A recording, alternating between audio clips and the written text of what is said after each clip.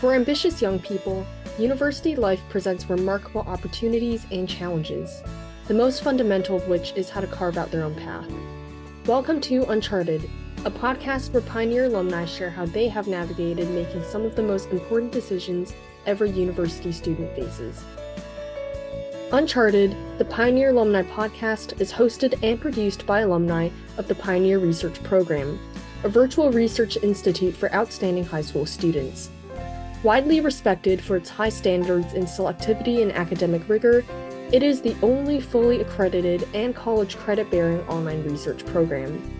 In Pioneer, students work one-on-one with university professors in advanced study and research of a topic of their interest, ranging from physics to gender studies, culminating in a full-length undergraduate-level research paper.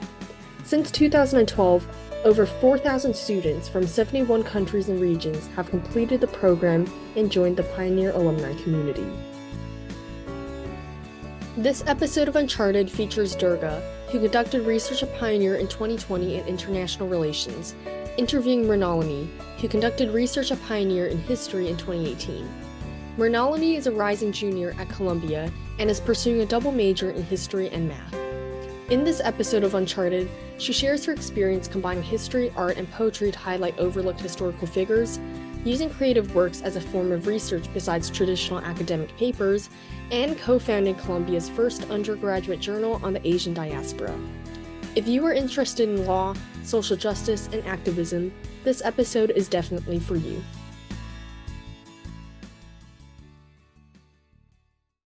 Hello, I'm Durga and I'm from India, and I did the Pioneer Research Program in the spring to summer term in 2020.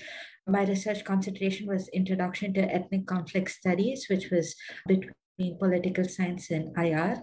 And currently I'm a freshman in the dual BA between Columbia University and Sciences Po. And Mrinalini, could you introduce yourself? Hi, I'm Mrinalini. I'm very excited to be here and speaking with Durga. I did Pioneer in the spring-summer of 2018. My focus was history, looking at topics in the history and sociology of public health. Now I am a sophomore at Columbia University, and I'm double majoring in history and math, and also doing research through some fellowship programs here on the rights of women in 20th century India and some of that activism and how it intersected with anti-colonialism. So those are kind of my current research interests. Oh, and I kind of grew up between New Delhi and New York, so I'm sort of between India and the US. Yeah. We're really excited to have you and to speak with you because we feel that your insights and research and your experiences completing the Pioneer program and currently doing research at different fellowships, as you mentioned, and for your general undergraduate, for the time as an undergraduate, we feel those insights could really inform our listeners. So thank you for taking the time to be with us today. So maybe you mentioned that you're double majoring in history and math. So I was really curious to know how do these interests really coalesce, and why do you think these two interests really merge? And I read that you do art as well. So how do you find an amalgam between history, math, and art? Yeah, so I think I've definitely come to these interests from very different places. I think art was something I used to do art since I was quite young. And so I always really loved it. When I was in high school, I did the IB program. So I did IB art as one of my subjects and definitely dedicated a lot of time in 11th and 12th grade to just working on art pieces and researching artists and doing art history. So I did really always love that. I also realized at that stage that I think the amount that it took to really put into developing an art exhibition was a lot. And I realized that I didn't know if I could make that same very in-depth commitment to art in college while still doing kind of other academics, which is why now art is something I really enjoy doing kind of as a side passion. It's not something I'm still taking classes in, though I definitely miss it. History was something that definitely coalesced more when I was in high school, since I think 10th grade was when I really like started falling in love with history. That's when I did Pioneer. And one of the reasons I did Pioneer for history was because I was taking AP US history that year. And our textbook, which is actually written by this historian at Columbia, Eric Foner, it was really just a fascinating kind of way of breaking up what I thought were very linear progressions in American history. So I think when you're young and you're reading like these famous historical figures, or you're reading about like mainstream kind of history narratives, you think that like, you know, everyone becomes more free, or everything immediately becomes more kind of democratic. And that's kind of how we get to where we are now. When really, when you start tracing that progression, it's a lot more fraught. There's a lot more kind of like, I guess there's a lot less linearity than you would think there is. And I've always found that part of history to be what really fascinates me the most, like looking for these little anomalies and what would be like a pattern, and thinking about, you know, why that happens and what we can learn from that. And so that's what got me into history that year. And that's kind of when I did Pioneer. And then I just really fell in love with the process of history research. And so at that point, I was definitely very like feeling very set on going into college and doing a history major. And then math was completely not something I expected to be. I mean, even now I still have 2 more years, maybe I'll change my mind, but I always did math through school, and I liked it. And going into college, I was also enjoying English literature a lot. So I was thinking about a history major, maybe with English literature, but I wanted to keep math open as an option. So I did this math sequence in my freshman year, and it was very hard, but I also loved it. And I think it's a similar way. I mean, of course, a very different context, because you're not looking for patterns the way you're looking at historical documents, but there is an element of like, I think, problem solving and that kind of like mode of analysis that like you develop by doing math proofs that I think like trains your mind in a way that I think is just really valuable. And it maybe like complements the kind of work that you might do in history when you're looking at these primary sources and you're trying to like draw higher level conclusions from them. So I think that's kind of how I ended up getting to math. And to me, like in a way, like that was probably the one I was least likely to see myself doing. Like, I think if you had asked me in high school, I would not think of myself doing a math major or even minor in college, because it just felt, you know, far out of reach. And we also have this tendency, I feel like, to like pigeonhole ourselves as like, I'm a humanities person or I'm a STEM person, right? And it's very rare to feel like you can be supported in doing both. But I do think there is value to keeping it up. And I don't know if that necessarily means for everyone doing a second major in a completely different subject, but I think it does, there's some value to like doing coursework in another subject or reading books that are not just from the subject you love to read. I mean, I have this problem all the time because I'm always reading history books and I feel like I need to read outside of history. So just recently I started reading this book on math, and it's kind of like math history, but like, you know, it's just been an interesting way of just diversifying what I read, because otherwise I'm always reading.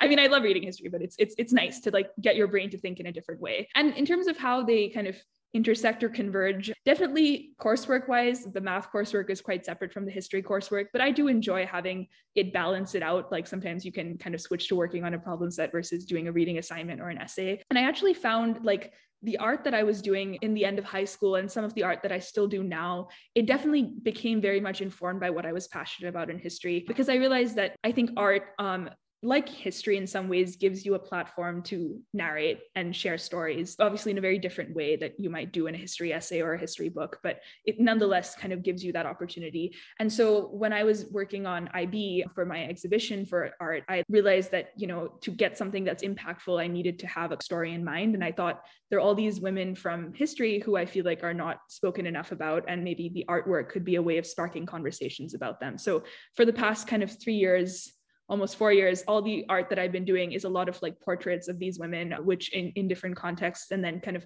I'll write like little blurbs about their life stories and some of the historical context for what they did and what they represented, especially a lot of women from Asia who I feel like have been kind of erased from the way we tell narratives of anti-colonial movements, is one example. And so I think that's kind of been enjoyable for me, because I'll enjoy like doing the history research on someone and then making an art piece that kind of goes along with it. So yeah, that's a long-winded way of explaining these off, but I don't know, I hope it made some coherence.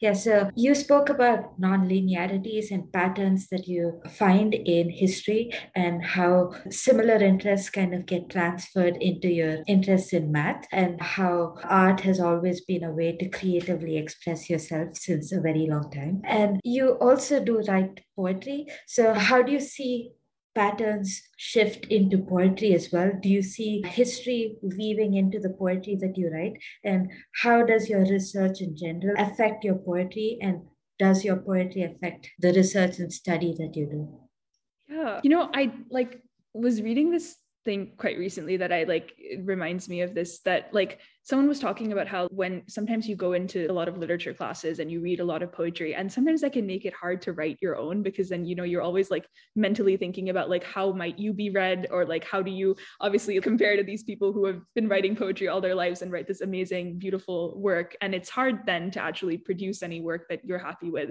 And so I definitely had this experience. I like wrote poetry quite a bit when I was in like 9th grade. I did this creative writing class in the summer before 10th grade and I loved it. And then I came back to school and I spent the next like few years like doing a lot of literature coursework and, reading a lot of poetry for class. I learned a lot from that, but I also, I think, did not keep up the practice of writing myself. And it made it hard to get back to writing, because then I was always thinking about like, how might this be perceived? When I think obviously like those are good questions to ask yourself, but I don't know if those are the questions you want to be asking when you're in a really like early stage of your like a creative process, because I think there's some value to just really like interiorizing at that point and thinking about what you want to express. And then you can obviously think about the audience after. So I hadn't written anything kind of I hadn't written any poetry, hadn't really written creatively for quite a while. And I even got to a point where, I was really enjoying writing history papers. And I thought maybe this is kind of the kind of writing that I'm going to be doing for the foreseeable future, is more academic writing. And then this past summer was kind of when I got back into poetry. And it was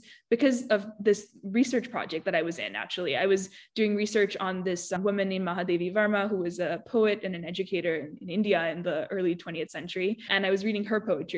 And I was very much inspired by kind of the sentiment of it, that it was kind of one of the early periods in Hindi poetry where people were really interested in like people's subjective emotions and not just thinking about concepts very abstractly or ideals very abstractly. It was really thinking about the experience of human beings and making that almost like valuable enough a point to consider to be the subject of a poem in itself. And that really touched me. And I think there is an aspect, I've always kind of felt this with like doing research, that the same thing happened to me when I was in Pioneer. Like you really get trapped in your little like world of like, everything is what you're researching. Like you see it everywhere. You are like living, eating, breathing it, especially when you're doing it, I think in the summer, because then it's not like you have coursework on the side. Like this is literally everything you're doing.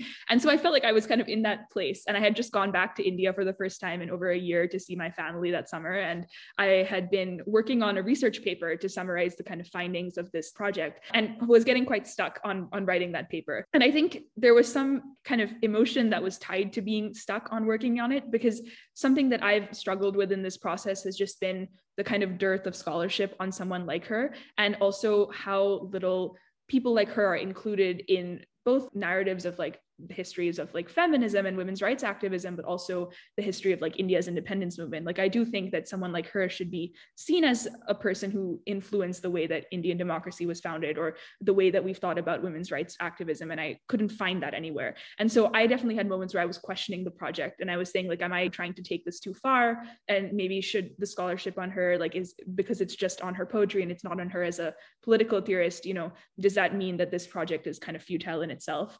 And then when I asked those questions, I realized like, I think those have a lot of emotional connotations of, not seeing someone like her. And generally, I think someone like yourself represented in these narratives of history. And I thought that maybe, instead of trying to write something very academic, which I would like to come back to eventually, to take that and write that in a poem, because that seems like you're not being judged about how you respond to different scholars when you write a poem. You're just writing that, like that's your own kind of, expression. So that's kind of what I ended up doing. That I was just visiting my grandparents in like rural Punjab for like a few weeks, and I just ended up writing this poem that was inspired by the research. And I realized afterwards, luckily the program that I was in was quite flexible in terms of what it was asking from us. It was not asking for like a 20-page paper. You could kind of take it in different directions. And so as a result, I ended up writing an essay that went with the poem, and then that cited a lot of the kind of historical context and research that I'd been doing. So it was kind of a way to bring that together. But then also in some ways I thought maybe, I was researching this poet who like did emphasize actually stepping back from a very like intellectual framework to think about emotion and to honor the humanity and emotions of people who had been dehumanized in a colonial and very patriarchal system, in the way that she advocated for women's rights and marriage and things like that. And so I thought maybe there's a way that one can almost like enact that project oneself by trying to explore a different medium of writing. So I really enjoyed it. I realized then like how much I missed writing creatively because it had been so long. And I'm kind of hoping to find ways to weave that back into my life, because definitely when I'm in school, it's like very, very academic. And I enjoyed that too, but like it's different. It's, it's a different kind of writing. And it ended up coming together. I ended up making an art piece about her that went with the poem and the essay. So I felt like all my writing and art interests came together ultimately. And I was, very glad to have had that opportunity to branch out a little bit from what I was so used to doing in class and do something a little different. I don't know if I have it figured out yet in terms of like how to keep doing that going forward, but I really hope to have kind of pathways to do that. And I got quite lucky because there was a Journal of Asian Studies, an undergraduate journal that was founded at the University of Michigan quite recently. And I think they and a lot of newer publications, I've been going through this process at Columbia myself because a friend of mine and I were inspired this past summer to found a Journal of Asian Studies at Columbia. And we were trying to set this up and speaking to different faculty and people in the library staff. We were realizing like there are different ways to express the findings of research that are not just academic papers. And so even this journal at Michigan, they were open to kind of accepting a poem and working with me on that rather than just accepting a very academic paper, which I was glad because I think it would not have worked for like a very literary thing because it was also like very much grounded in history. But for them, like, it was focused on Asia and it was focused on the themes that they're interested in. And it was just a more creative way of like trying to express things that otherwise I could have expressed academically in a kind of academic article. So I got to ended up working with them on a kind of publication project, which was really exciting. But yeah, I think there was definitely value in stepping back and trying something new. And I think that's like, there are obviously different ways in which one could have taken that. One could have really gone into the art side of it or gone into digital humanities and done something there. But yeah, I'm really glad to have had that opportunity. And I think there's definitely some value in going into creative writing as well. Yeah. Yeah, thank you for that. And it seems really interesting, like the way you weave in so many interests. Like it's not just research or it's not just art, nor is it just poetry, but then you weave everything together to make a very meaningful narrative, which I really appreciate. Yeah. And speaking about Mahadevi Verma and how she is a less known figure in the Indian history of freedom struggle and things like that. And again, looking at the kind of non-linearity that you were speaking about earlier, how do you find researching about figures who are off mainstream history? How do you find researching these figures feeds into your liking for justice and activism in general? I also read that you working as a research assistant at Columbia Law School. So how does this liking for looking at little D roots in history, how does that feed into your liking for law and activism? Yeah, I think it's an excellent question because I've been asking myself this a lot recently. Like I definitely, when I was in like 11th grade, I had watched this quite famous documentary that came out on Justice, like Ruth Bader Ginsburg, and it made me very inspired about like law and using law as a tool for advancing gender equality. And then this interest in history kind of emerged, and especially in these kind of untold histories. And I was, for the past year, like really asking myself if there was a way to kind of pursue both or find some kind of convergence of the two. And I think where I'm increasingly hoping, at least, that it lies, is in thinking about like the concepts of justice and human rights from an angle of people who have generally not been given a voice in articulating human rights and articulating gender equality or, these kinds of debates. By which I mean, like, I think when we've studied like histories of human rights, it's generally been quite centered, I think, on thinkers in like Europe or in America setting up democratic systems. And then recently, of course, people have been quite rightfully criticizing this, aspects of these visions of human rights, because they've been saying like the same Europeans who preach, universal human rights were at the same time colonizing. So does that mean that the entire vision of human rights kind of crumbles? Like where do we kind of go from there? And I almost wonder if like looking at a figure like Mahadevi, or another figure who I actually found quite interesting, Hansa Mehta, who was this woman from India who was in the committee that was deriving the Universal Declaration of Human Rights after World War II. The reason we have women in the Universal Declaration was partly because Hansa Mehta insisted upon it. And she actually, like, when Eleanor Roosevelt was chairing this committee, she was originally going to use the word man as a kind of like universal, subject for all of humanity. And Hansa Mehta actually really pushed for including the word woman in that declaration in order to basically, for her, like, it was a way of preventing people from later using that language to exclude women from, the protections and the human rights that were being given. So to me, like, if someone like her kind of made such a significant, contribution to one of the most basic human rights doctrines we have today, then I think then, I don't know, to me, there's still hope in that project of human rights, because there's a way maybe we can reconceptualize it through the lens of someone like her, and which is maybe offering us a different perspective from solely looking at human rights as something that came out of Europe or that came out of America, in that kind of Western history. I don't think that means you don't study the Western history or you don't critique it. I'm definitely, I see a lot of value in that. And I think I've learned so much from that experience. But my hope is that in studying individuals like her or someone like Mahadevi, you get the opportunity then to think about how, someone who's been at the intersection of a growing anti-colonial movement. And it definitely is aware that, language of human rights has been abused to exploit, her own people. And at the same time, is fighting for equality, right? And is very clearly fighting for reform. She's not fighting for a return to Orthodox Hinduism. She's asking for reforms for women and for people of lower castes, and for generally to make it a more egalitarian kind of practice of religion and within society. The way that they kind of reconciled the, these views with some kind of activism for equality. I think maybe there's something there that we could learn from today when we continue to have these debates about what human rights framework should look like and whether it's Western centric or not, that maybe it would really help us now, and it's something that, connecting it to this work at the law school, one of the first conversations I had with the director of this project, which is about the Equal Rights Amendment and advancing that cause in the US, was actually something that went beyond the framework of US constitutional law. We were talking about how constitutions like India's or South Africa's have from the very inception had a protection for gender equality, which the US Constitution doesn't, partly because these are newer constitutions written, after the Second World War, after this process of decolonization. And so they've had this opportunity to look at past constitutions and reflect on them and framing their own. And so in some ways, there's something that the movement for, enshrining gender equality in the US Constitution could learn from looking at the constitutions of non-Western countries who are much newer in terms of their constitutional frameworks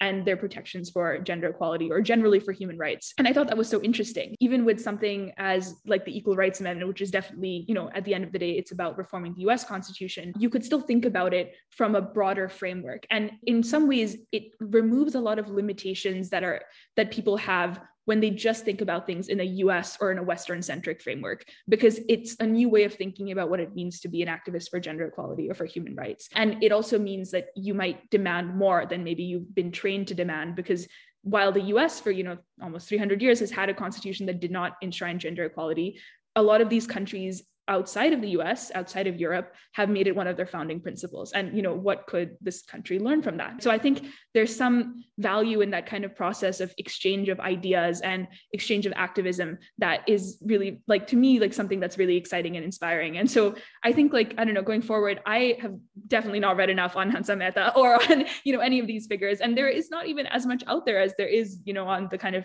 history of how human rights theories were developed in Europe, for instance. So I hope that we'll see more scholarship in that area. And I hope to be able to spend more time with that, because I don't know, I think to me, it's almost a way of fighting off the disillusionment that comes when you just look at the way that the language of human rights came and then was abused by people for the sake of, say, colonization or subjugation.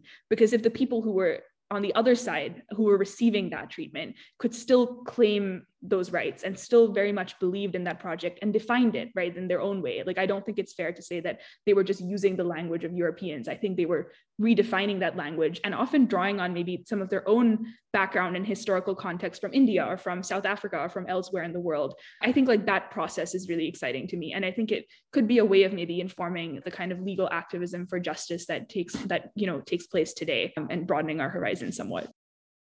Yes, yeah, that seemed really insightful, especially the little points about Hansa Mehta. I really didn't know about that at all. I found this out by I think I was reading random Wikipedia articles and I came across it's completely not something you learn right on the side. But yeah, no, it's yeah. So yeah, thank you for sharing that. And maybe this ties a little bit about your work for the community. So how do you feel ideas of justice and gender equality can actually be transmitted to the people who are most affected by these problems in terms of your experience in leading community service? And also you studied Hindi as a critical language. So was that to make your communication with people on the field better, or was it to inform your research more, or is there some other reason why you chose to study Hindi? Yeah, actually, I had a very odd kind of experience of like primary education in the sense that I was basically in school in India. Like that's where I began school. And I was in the Indian education system until basically like 5th grade. And then I did 2 semesters in the US and then came back and then finished school at an international school in Delhi where we didn't have Hindi. So I was studying Hindi up until I was maybe like 12, 13. And then I stopped, and I was struggling with it back then because we were not speaking it too much at home. So like I would do stuff at school and then it would I would forget what I was doing. And, it was like my command of the Hindi language was not very good. Let's put it that way. And I like hadn't come back to it because we didn't have it in school. And so I was like, I don't know why I would be doing this. And I basically just spoke a little, like I could colloquially speak it, but I hadn't, done it formally since that young age. And then I got into reading Mahadevi's works, many of which, like the poetry, I think has been translated more, but still like she has a lot of these political essays which is what I was kind of focusing on in my project. And there's only really like one collected translation of that, which was published like 4 or 5 years ago. A lot of those just remain untranslated. She wrote all these editorials during the 1930s, which they're all in Hindi. They're not, a lot of them have never been made public in English. In fact, someone was, this one like literary scholar was writing about how a lot of like men at this time whose writings we do have access to, a lot of these very like forward-thinking kind of nationalists from India, they would get the opportunity to be educated in Britain. And so then they would learn English and then they would write in English. Whereas women who might have been coming from like, wealthier backgrounds or high caste backgrounds where they could actually afford to do that, they would still not be trained in English because the idea was like, why would they be writing for the public? They would never be seen as writing for the public. So they would write in Hindi. But as a consequence, there's now this amazing body of Hindi literature that someone like Mahadevi's contributed to, which can be accessed by so many more people as a result of it not being in English and written in a very like academic sense. And so that was something that really inspired me to go back into like improving Hindi and actually going back into studying the language this past summer. And I definitely hope to keep being able to do that. So originally I definitely came in from a place of like, oh, I would like to, be able to do more research in this area. And I was definitely struggling with the Hindi primary sources. And so I thought, if I do this, then hopefully I can read more primary sources rather than relying on translations or really like struggling through every paragraph of like this Hindi essay. And so that was the kind of original motivation. But I think as you were saying, like in your question, there's been a part of me that is thinking like, I think there's some really interesting ways that we can see Mahadevi academically and that she can, and I'm using her as, one example, but you can definitely think about someone like Hansa Mehta. You can think about, I think, all of these kind of forgotten like activists from this period who do not maybe fit our mold of how you would imagine, a nationalist or an anti-colonial figure at the time, but nonetheless contributed so much to these movements for justice and for independence. And with all of them, like there's a lot that we could think about them in an academic context, but then as you're saying, there's also a lot that needs to be done in terms of like actual activism, in terms of actually reforming laws and reforming social customs. And that's not going to come from sitting and writing research papers as much as, one enjoys that and thinks that that's valuable. And so I had done work when I was in high school on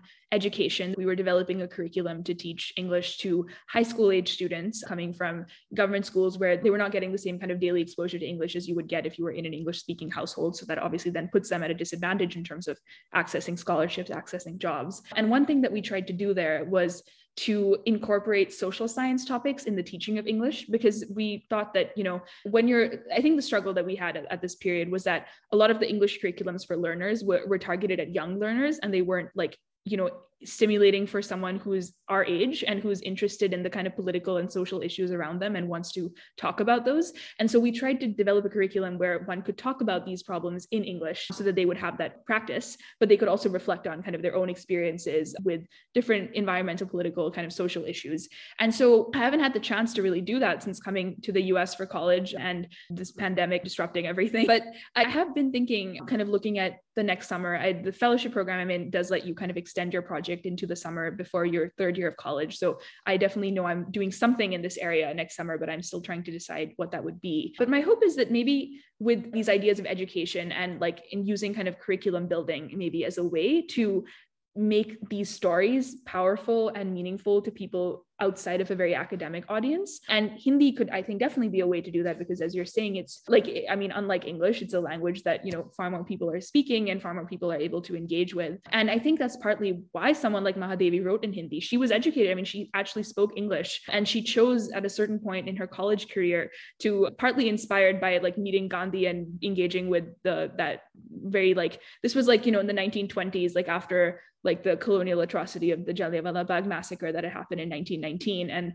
I think that during the surge of the nationalist movement, she kind of caught up in that. She felt that she did not want to speak English anymore, and she wanted to just speak Hindi and write in Hindi, which is why all of her later works are completely in Hindi, which I think there is something kind of valuable to that, you know, that language as a medium of communication. And so I don't think my Hindi is at all at par, but I would really hope to kind of go back into that and maybe use that to develop some kind of a curriculum or a way of doing storytelling that's maybe bilingual, and that brings in these people's narratives as a way of like thinking more about our history and thinking more critically about our history and where one might move forward from there. So that's kind of the hope. It's definitely not in any very concrete way like established, but I did really love that process of building curriculum and building it collaboratively. I think with the students, we would test ideas and, you know, see how people like them and then go from there in terms of how we would develop curriculum. So there's a part of me that really would love to get back into doing that, but with doing that now for these kind of historical narratives, because as we're saying, it does come back to telling stories and finding anomalies that, you know, that make for really interesting stories. And you just tell them in different ways. Like there's one way of telling it to an academic audience, and there's another way of telling it to someone who's a student in school and who's in the process of studying history. So yeah, I mean, the hope is maybe to find some form of doing that, I think, in the future that might maybe use art as well to like tell the stories, but that would make these people's work accessible, I think, in a broader way. And I think some of it is also reframing. Like I think someone like Mahadevi is definitely like studied, like I was speaking to my parents about this, like they encountered her poetry in school in their curriculum, but maybe not studied in the way that one could really fully view her as someone who was not just like a poet, but also really like her poetry and her writing was informing a lot of social activism. So it might just be about recasting some figures that people are already familiar with, and by seeing them in these kind of different lights. But in any case, I hope that like made some sense.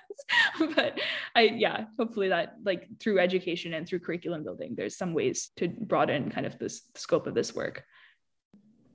Yeah, definitely. Really interesting kind of narratives like weaving in, which is really interesting to hear. And speaking about how you made a syllabus collaboratively for people and actually involving the people who are going to learn from it in the making of the syllabus itself. And like this is a little related, but kind of disconnected. But then when you look at research methodology, do you feel that there needs to be a way to involve the people who are affected by the research work that people are doing and the people who are actually reading your research in the way you do research in itself? Do you feel that needs to be some sort of change in the way research is conducted in history? And what do you think makes a good research paper? Yeah. So I think like, and this might be something that makes the process of doing history research maybe a bit different. I mean, definitely my main experience has been with history. It has not been as much with the other social sciences, but I would imagine like, I mean, actually in my Hindi class, there was someone who was actually a couple of students coming from like an anthropology background. And so one of the reasons that they were studying Hindi was they wanted to be able to go and interview people for their research. With history, sometimes you can do that. I mean, if your project is recent enough, or you can like speak to, you know, historians or do oral history collection of people recounting something that's happened, then you have that opportunity to actually speak to people. But oftentimes, like everyone you could have spoken to has died, you know, many decades ago. And as much as you would love to speak to them, that's not, you know, something you can do. And so then it becomes challenging because like, as you're saying, there's this risk, right, with this, I think, that sometimes you get so caught up in it, maybe an intellectual problem or in trying to make an argument, that you can totally forget that there are real human implications to what happens in history too. I mean, even if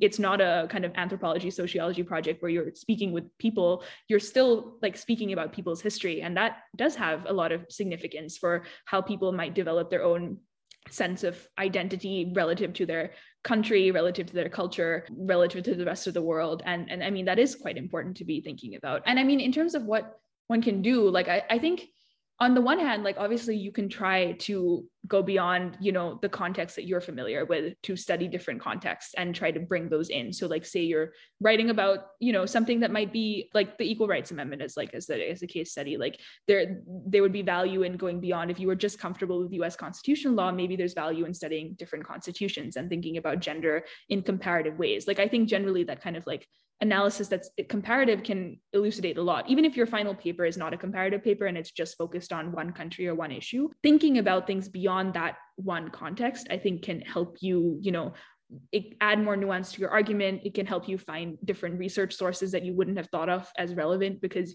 you can see their relevance in other contexts. So I think that's definitely something that helps. I think adding to that is, this idea we were talking about patterns and anomalies in patterns, that you don't want to throw out an anomaly just because it makes things complicated, because it's easy to write. Nothing is very easy in an academic sense, but like it's easier to convince people of a linear historical narrative. Like if you had to convince someone, it's easier to convince them that everyone became more free over the course of the century and everything was perfect, by the end of it, because these people came up with ideas of human rights and, now we're here. In reality, like as we were discussing, there's a lot more that goes on there. And that doesn't mean that you reach a very depressing conclusion, but it does mean you reach a conclusion that like appreciates the nonlinearity of reform processes as one example, but just generally about how I think different like societies have progressed over, the past few centuries. And so like, you don't want to I think be dissuaded by finding nonlinearity or try to force things to fit a particular narrative. I think there is value in entering a research process very open to where it will take you and where the primary sources will take you, and being open to following trends that you would not have expected, when doing that. I think that can really make for a paper that's impactful. And even using that actually as an entryway into research is another thing. Like when I was doing Pioneer, my project ended up being about the AIDS crisis in Botswana and these government policies that were passed during the 1990s and their effectiveness. And actually, I only came to that because we were in Botswana. I was there with my family over like the spring break of 10th grade. And someone we were with there was talking about, like he said something like, people here will be like lucky if they survive to age 40. And I'm just like what? Like that is a mind-blowing thing to hear from him to say, right? So then, of course, one talked more and he talked about how the AIDS crisis had really wrecked the country's public health infrastructure and it had really deprived so many people of like what would have been longer lives. And to me, what was shocking was that this whole time he had been speaking very favorably of the government and how the government had dealt with different kinds of other, health issues or safety issues. And yet here, like this was just a complete, it was just really tragic in terms of what happened over the course of the 90s in the country. And that anomaly, that like the fact that, a government that like he's praising so much at the end of the day could not stop this crisis. When Botswana, when one kind of got into more of the research, it was even more shocking. I think researchers one researcher at least described it as like the Botswana paradox, because they had better public health infrastructure than many of their neighboring countries, and yet a far worse AIDS crisis. So it was just a very like that anomaly ended up driving the entire research, which ended up reaching the conclusion that just having the infrastructure and following the kind of Western epidemiological models that were being put out at that time in the 90s about how to deal with AIDS would not have been enough, because you also have to factor in cultural and religious factors that are specific to Botswana that are not going to be the same as what occurs in the US or what occurred in Europe, which were kind of the two main case studies for AIDS at that time in the early 90s. I'm going on a huge tangent here, but it's just to say that like, that's just one case where I felt like finding an anomaly and really interrogating it and asking why it came to be could lead to insights that are productive, right? And it doesn't mean, again, that you throw out Western epidemiology. It doesn't mean you like devalue like the, having public health infrastructure, but it does mean like you can do supplementary things that lead to more effective public health outcomes in that case. And I do think, these are conclusions that like all these public health historians were drawing at the time. And I imagine that, 40 years down the line, maybe people will draw these conclusions about COVID and about how we've been responding to this pandemic, right? Like there is a lot of social elements to it that like have contributed to the spread of the disease that are separate from like the public health response and the medicine and the vaccine, and also like interrelated in terms of how a policymaker might think about making public health policy. Anyway, so which is just to say, I guess like you want to look comparatively. I think you want to look for anomalies and interrogate them. And then the last thing I would say is that like there is this bind, especially I think in history, as we were discussing, because you can't speak to these people. And even if you could speak to these people, you're never going to be able to represent their entire story. And I think you have to acknowledge that when writing the paper. Like, I think there's value to saying, like, being intentional about how you choose the scope of your primary sources and explaining why you chose maybe primary sources from a particular region or from a particular group of people, who you're leaving out, right? And who you can include, because you're never going to be able to include everyone. And so you want to be intentional in that process, and you want to be explicit about it, because some years down the line, someone might read your paper and they might take up a source that you excluded, and they might use that to develop a whole other research project that might add to our kind of knowledge base. So I think that, like, having that humility as well to acknowledge that you're not going to be able to have everything in here. So let's be as intentional as possible in terms of what we choose. And let's definitely try to choose as broadly as possible to answer our research question, but let's also, like, acknowledge who we are leaving out in that process, because I think that's where a lot of the problems that we've been discussing lie, where people don't acknowledge the voices of marginalized groups in these kinds of histories, and then that ends up kind of erasing their contributions. Whereas if those were acknowledged, then that would at least leave space for other people to come in and take up their work and add to things. So I guess that's what I would say, like, if those were maybe my three things, like, about at least about how I think about approaching, like, a research paper. Yeah, thank you for that. And maybe this is like just a point that we could explore later, but then when you were talking about like how people like linear histories, and it's like easier to convince people of linear histories. I was just thinking about my experiences, and like, so until 10th grade, I studied in the national curriculum, and every year we used to look at a different segment of Indian history.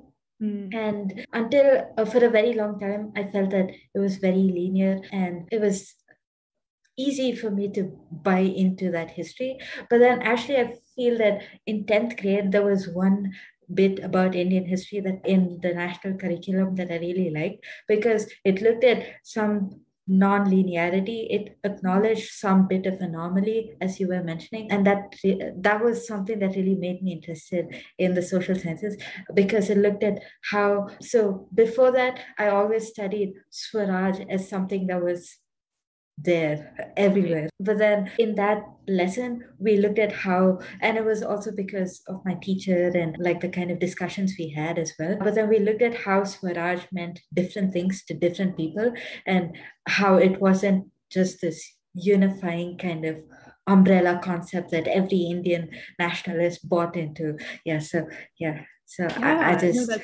I mean, I definitely relate to this experience. I had I had done, Indian history in the national syllabus until I had switched school systems. And then I only got back to Indian history when I was doing IB, actually, because then we were doing history of Asia. And so my teacher basically used that as an opportunity to really delve into South Asian history over like kind of the colonial period and the independence movement. But I had a very similar experience with the US, like where like, you're kind of growing up hearing these narratives of, I think there's so much that goes on about like how American history can be politicized. I think it's not just the US, it's really every country. Like you can politicize a history, right? And make certain people look very good and make things look very like neat and, and very clear. When, as you're saying, it's not always like that. And I think very similarly to you, like it was when I was in 10th grade and we were, reading this, this textbook. And it was the first time that like I had read a textbook that didn't like say like, oh yeah, everything like immediately got better. Like it actually picked out moments when, things were not progressing linearly, or a concept meant something different, as you're saying, to a different group of people, that made history so interesting to me. And I wish we would do that more, because I think,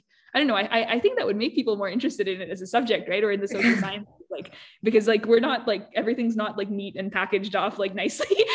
If I want that, I go to math. Honestly, I don't get that in history, but I completely agree with you. I think there's so much value to looking at things that way. And even like afterwards, like at that stage, we were still learning everything from one textbook. And then when I got into IB, that was the first time I really thought about what is historiography. And my teacher would like bring in different textbooks about the same topic. So we'd have like 5 textbooks on one unit on the Indian independence movement. And then you really realize like, yeah, you're really getting one narrative if you just read one textbook. And you want to be going beyond there and looking at the primary sources themselves and looking at how different historians have written, and definitely something that can be generalized to other social sciences, I think. But yeah, I think I am completely with you. Like that makes it such a more exciting subject to study as well. Yeah. Maybe so I'll come back to the question. So this was just like a little bit of a derail. Yeah, I thought of.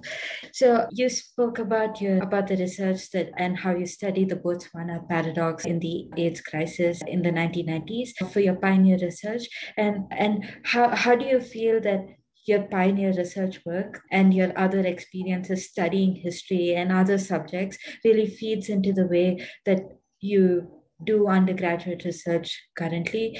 And maybe how does that lead to your future passions and interests?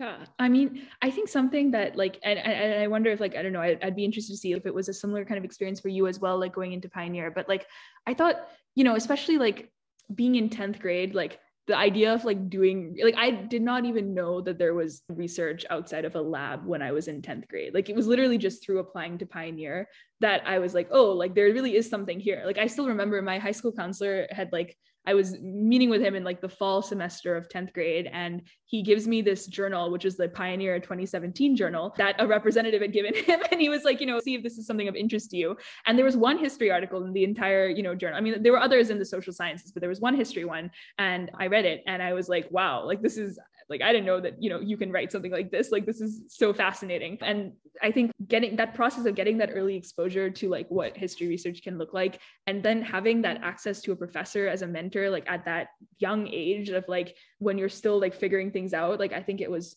I mean, truly like one of the most defining experiences I had in high school. Like, I still am just incredibly grateful to have had that. I'm still in touch with my professor. She was such a wonderful person. She really like, I think, trained us in revising our writing. Like, I mean, obviously through the research process and thinking about like, how do you define the scope of a research paper? How do you go about looking at primary sources, evaluating them critically? But then also just like, how do you keep, every draft, even my final draft that I sent her, like she would still like, she still had all these comments. Like I actually, when I went through later the process of giving it to the journal, I went through the paper one more time because I was like, my professor has given me like 50 more comments, even though like it's like the third round, because she always had things that you could fix and things you could clean up and things you could improve. So it really I think gave you that mindset of like the way of looking at your research process and your writing process is something that's definitely ongoing, and you're always like kind of growing in this sense. Like, I think every draft you could probably keep doing more. At a certain point, obviously you have to stop and say something is done,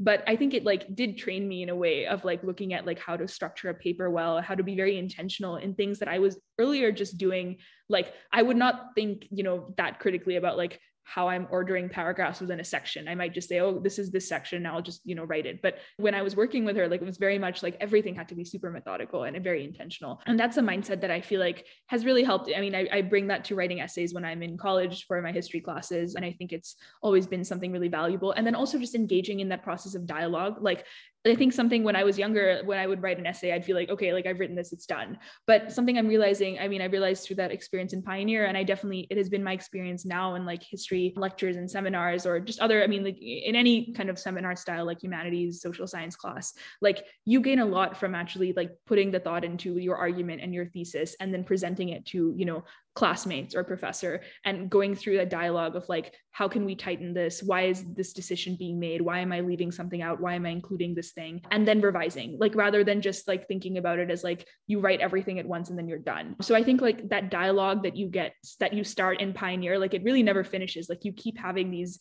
discussions with your peers who are doing other research, which is like super exciting. And then also like with your professors. And I do think like having that experience in Pioneer of like the value of having those conversations and not just writing by yourself, but actually making it a collaborative process where you're really engaging in dialogue with other people. Like, that is something that I will always really value, and I think like continues to help me today. Like, I think that's definitely something that is really like, you might not otherwise get that, I think, in a high school experience if you're not getting this opportunity to do research. And so I think that's really fantastic.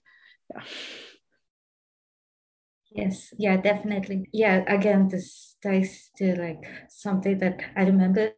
So initially, I did the Pioneer program in 11th grade, and I had no idea of like the kind of like the process and how methodical you could be while looking at the subject. And I feel that kind of really, yeah, it was a really fantastic experience. Yeah, just re-looking the way you look at things. Yeah, that's really important, I feel, about the Pioneer experience here. And maybe one last question, if time does permit.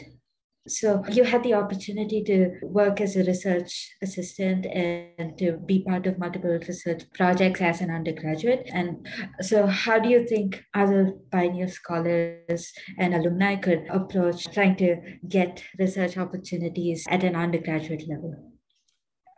I think I've been quite lucky. And I think maybe everyone will tell you that, because something, I've sort of come of the belief, especially like after the last kind of 2 years, that like, I think the right things end up working themselves out. And I think that's as true of like a research opportunity as it is of colleges. And, all of these processes are so like, they can be so stress inducing because you really don't know like what's going to happen and how you'll be like, received and where you can go and what will work. But ultimately, I do think the right things kind of fall into place. And what I would kind of say like that has really guided me has been, definitely do your research into the opportunities that are available. Like there are often so many great fellowship programs that are open to undergrads, some of which are open to young undergrads. I mean, I got quite lucky with the program that I'm currently in, where like they were specifically wanting to mentor and help first and second year college students, which is rare because usually you think you have to compete against like students who are far more experienced than you to get these opportunities. But there are some programs that are realizing that, and they're trying to kind of guide and support younger,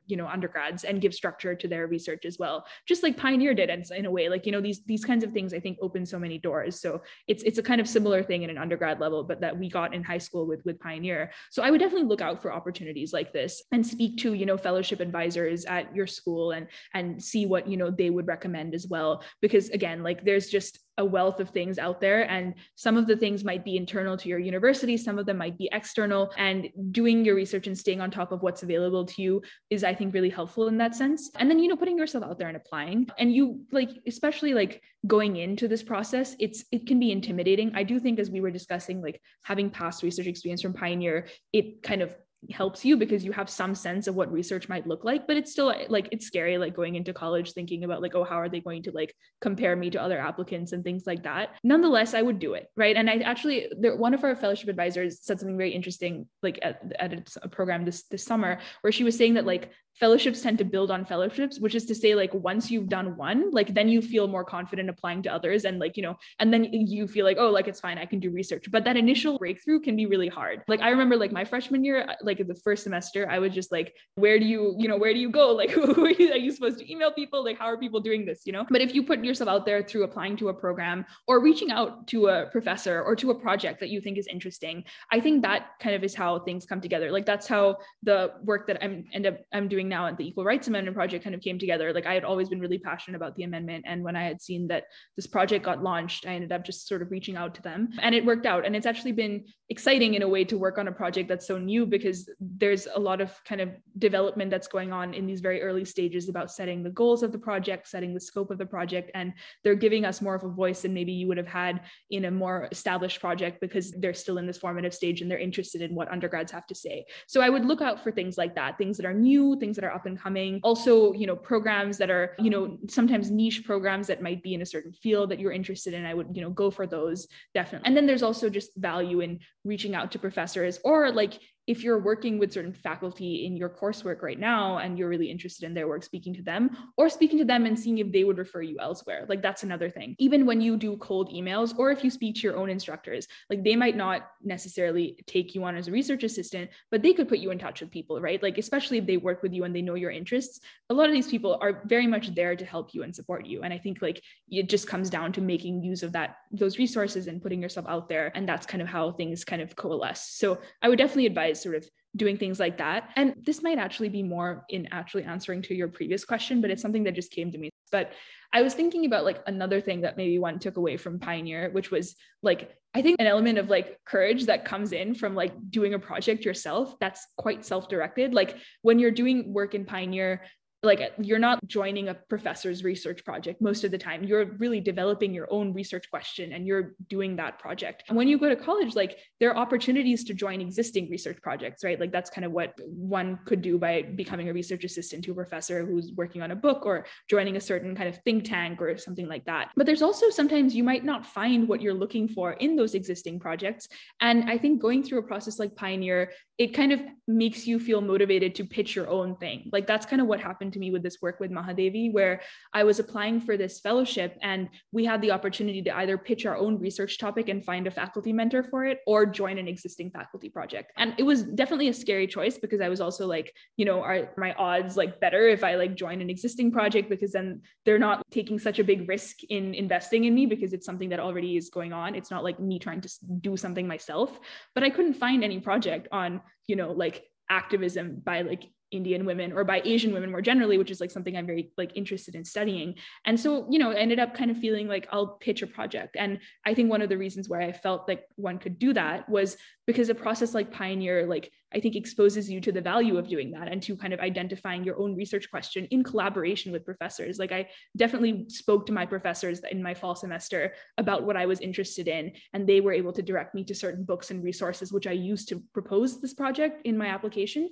But it was definitely a process that like, I think like Pioneer was quite empowering in that sense, because there was not a ton of literature I found when I was in 10th grade looking at Botswana, but my professor was still very encouraging about going for it and like working with what I had, identifying where I could draw comparative links and build a source space and write a paper. And I think like going through that experience then, like when you're in college, it kind of makes you realize like you can pitch your own research project at a young age and still get a lot from doing that if you're not finding what you really are passionate about in the existing projects. So, there's an interplay to it. I think there's a lot of value from joining an existing project and being mentored there and learning about how they do their work, which you could take into your career later on. But then also like there's this other side to it where like you could try to kind of chart your own path, and you get the resources to do that at a place like Pioneer. So yeah. I feel those were like the questions that I had. Yeah.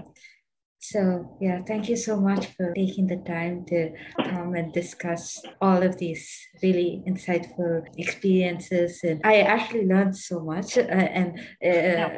Like this was just a conversation of an hour, and I actually learned like so much, like right from like specific areas to like how to approach research. And yeah, it was really, really exciting to speak to you. Thank you so much for